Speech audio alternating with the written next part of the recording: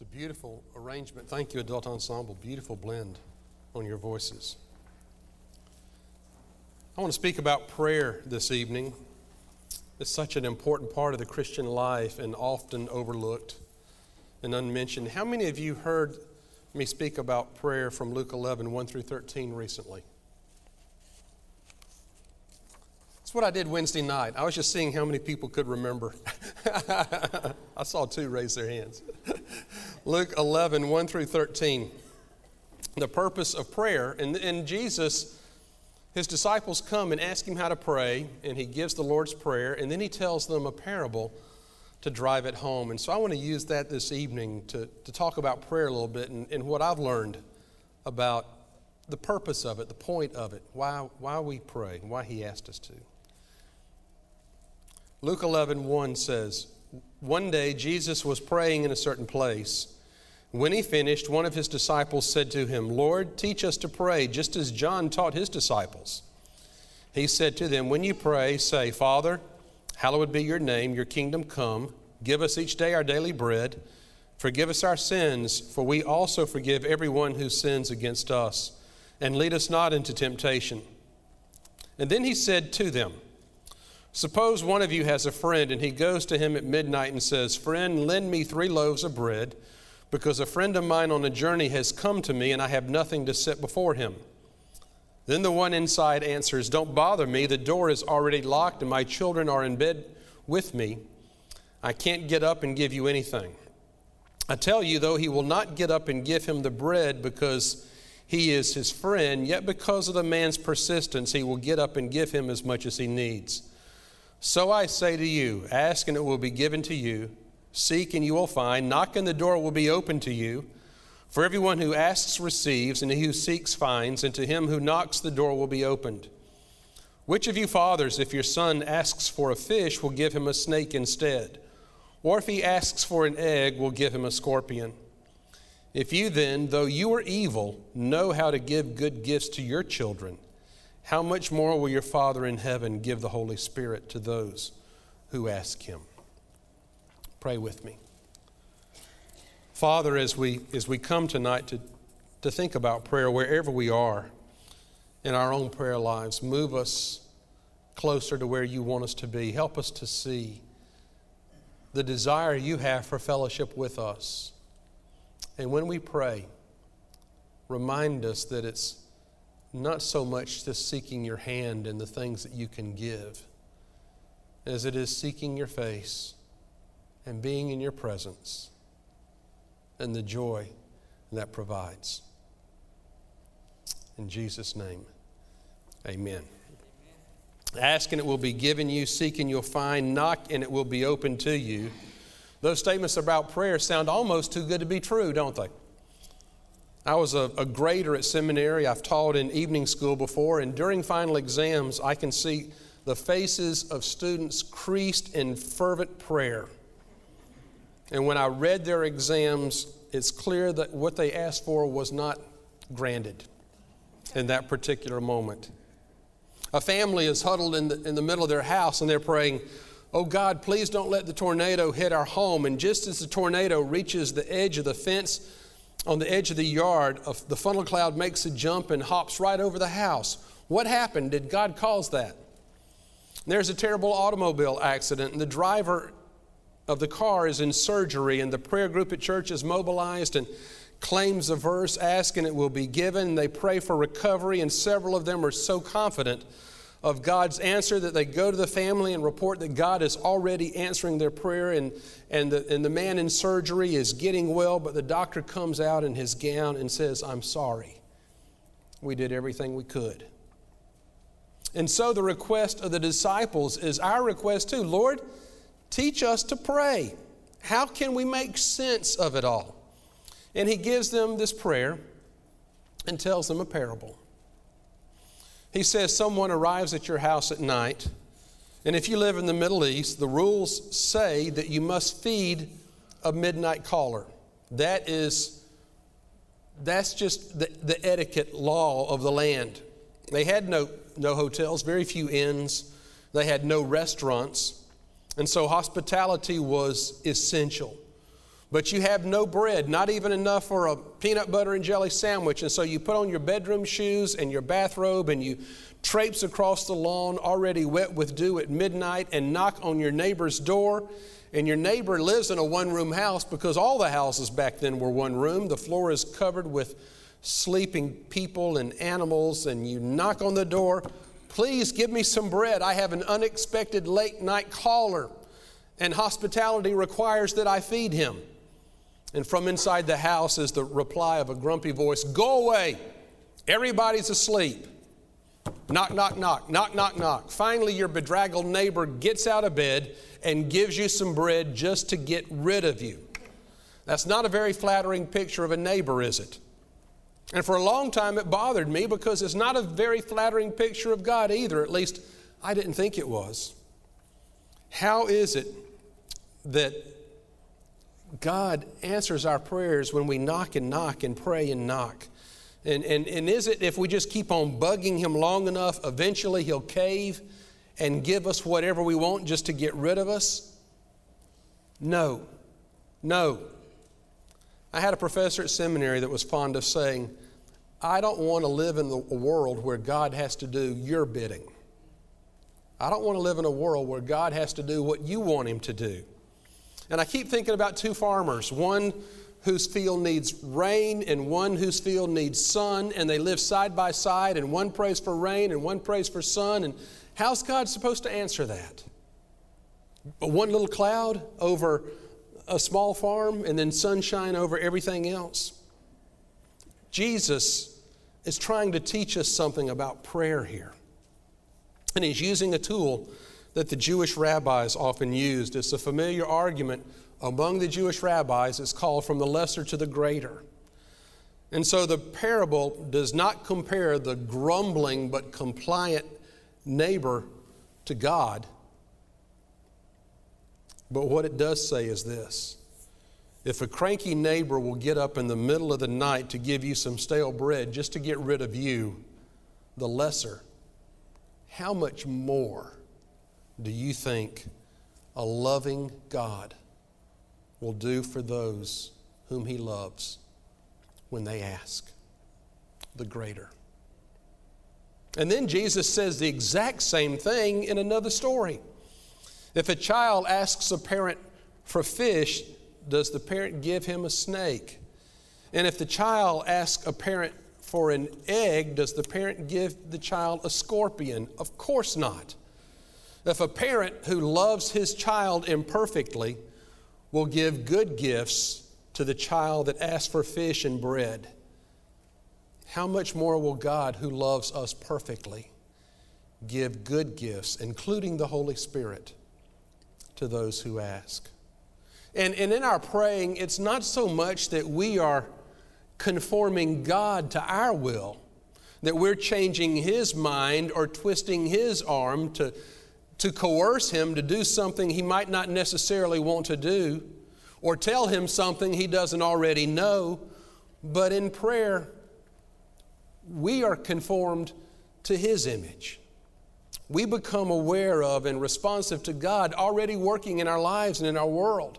And so, yes, prayer does free and enable a loving God to act on our behalf, and it unleashes untold amount of power in the universe for good. But also prayer prepares us to receive what God wants to do in our lives and in our world.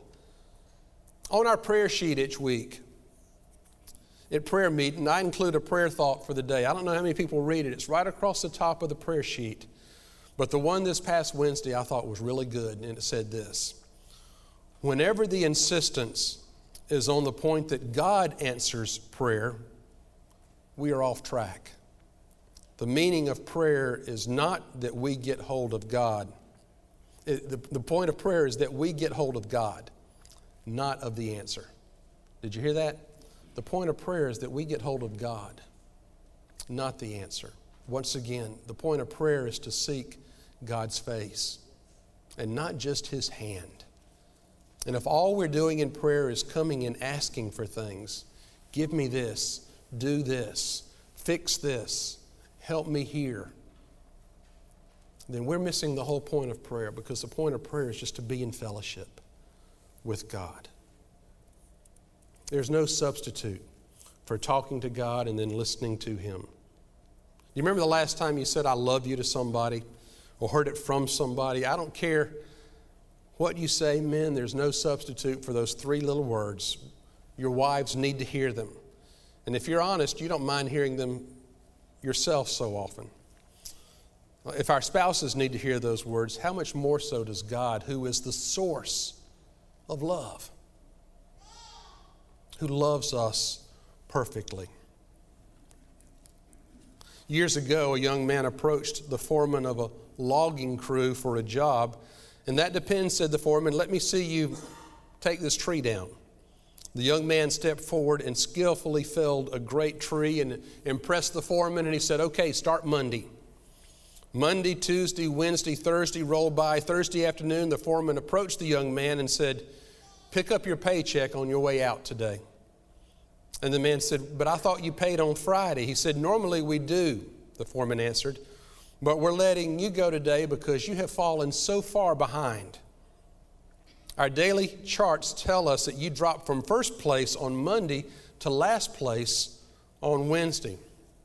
The young man objected, I'm a hard worker. I get here early in the morning. I'm the last to leave. I even work through coffee breaks. And the foreman, sensing the boy's integrity, thought for a moment and said, have you been sharpening your axe? The young man said, I've been working too hard to take time to do that. And I read that and thought about prayer. Have you been too busy or too hard at work to stop long enough to sharpen your axe in prayer?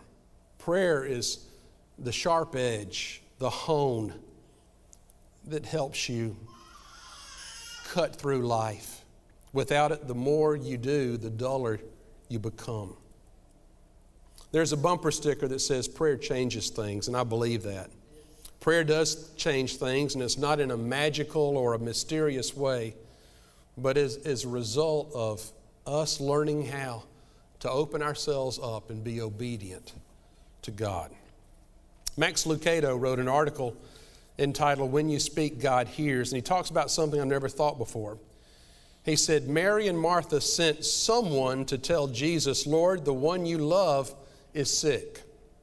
Someone carried the request. Someone walked the path. Someone went to Jesus on behalf of Lazarus, and because someone went, Jesus responded. In the economy of heaven, the prayers of saints are a valued commodity. John would agree, and he wrote the story of Lazarus and was careful to show the sequence. The healing began when the request was made by someone who carried it from Mary and Martha to Jesus. The phrase the friend of Lazarus used is worth noting. When he told Jesus of the illness, he said, the one you love is sick. The power of prayer, in other words, doesn't depend on the one making the prayer, but on the one who hears the prayers. We can repeat this phrase in so many different ways. Jesus, the one you love, is tired and sad and hungry and lonely and fearful and depressed. The words may change, but the response never changes. Jesus hears our prayers. He takes them to the Father. All heaven is silenced, so not a word is missed. The Master hears the request. Jesus stops whatever he's doing. He takes note of the man's words, and this anonymous courier is heard by God. Jesus, the one you love, is sick. Your prayers move God to change the world. And we may not understand fully the mystery of prayer and all that transpires when a prayer is voiced and it rises up to heaven. But we don't have to understand it all. We just have to trust it and believe that it does. But this much is clear. Actions in heaven begin when someone prays on earth. When we speak, Jesus listens. When Jesus listens, the world is changed. All because someone prayed. And then there are those times when prayer can't change the way things are. But even then, something is given in prayer. Every time I go into a home where there's been a death, I wish I could pray and bring that person back to life, at least in this world.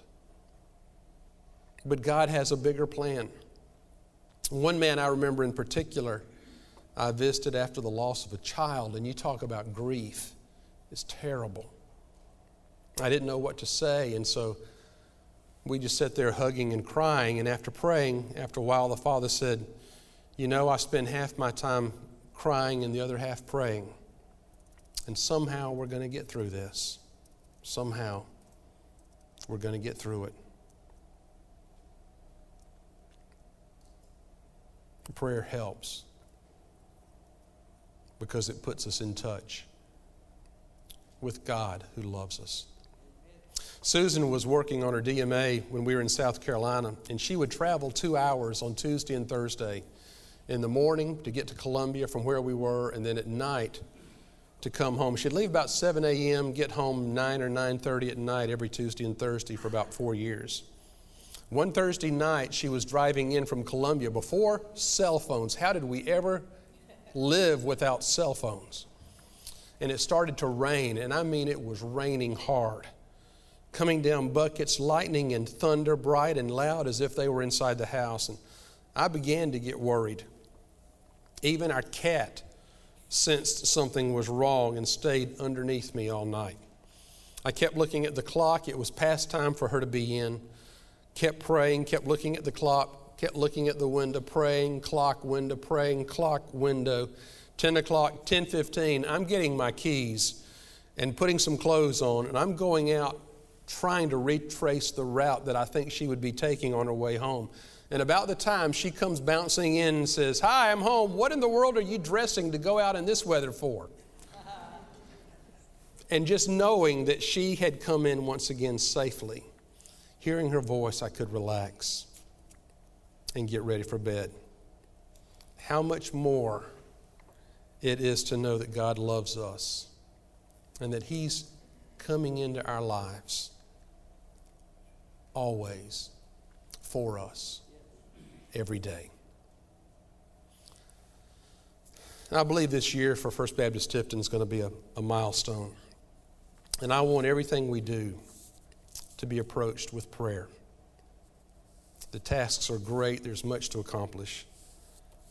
And because there is, we must take time to pray. Reminded me of a poem. I got up early one morning and rushed right into the day. I had so much to accomplish, I didn't take time to pray. Problems tumbled about me, heavier came each task. Why doesn't God help me, I wondered. He answered, "You didn't ask." I wanted joy and beauty, but the day was gray and bleak. I wondered why God didn't show me. He said, "You didn't seek." I tried to enter God's presence. I used all my keys at the lock. God gently and lovingly chided, "My child, you didn't knock." So I woke up early this morning and paused before entering the day. I had so much to accomplish. I just had to take time to pray. Jesus says, "Everyone who asks receives, and everyone who seeks finds, and to those who knock, it will be opened." Is it too good to be true? No. It's too good not to be true. And He wouldn't have said it if it were not true. Let's pray. God, forgive us for our lack of emphasis on prayer, for using it as a fire escape, in desperation as a last resort, to try to get you to fix something that we've messed up, or to help us overcome a problem that we have placed in our own paths. We're so good at doing that. And yet even then, you are faithful. And you answer prayer. And sometimes you say yes, right now. And sometimes you say no, because you love us and it's not in our best interest. And sometimes you say yes, but not yet. So help us, not having all the knowledge and not having all the wisdom and not having all the love and not seeing as far as you can see. Help us just to trust you, to pray and open our hearts and pour out our feelings and emotions to you and to leave it with you and to trust you, to know that you're going to do what's right and what's best and what's good all the time, even when we don't understand, even when we can't see the finish line. When things don't turn out the way we desire, it's because your plan is bigger and your plan is better.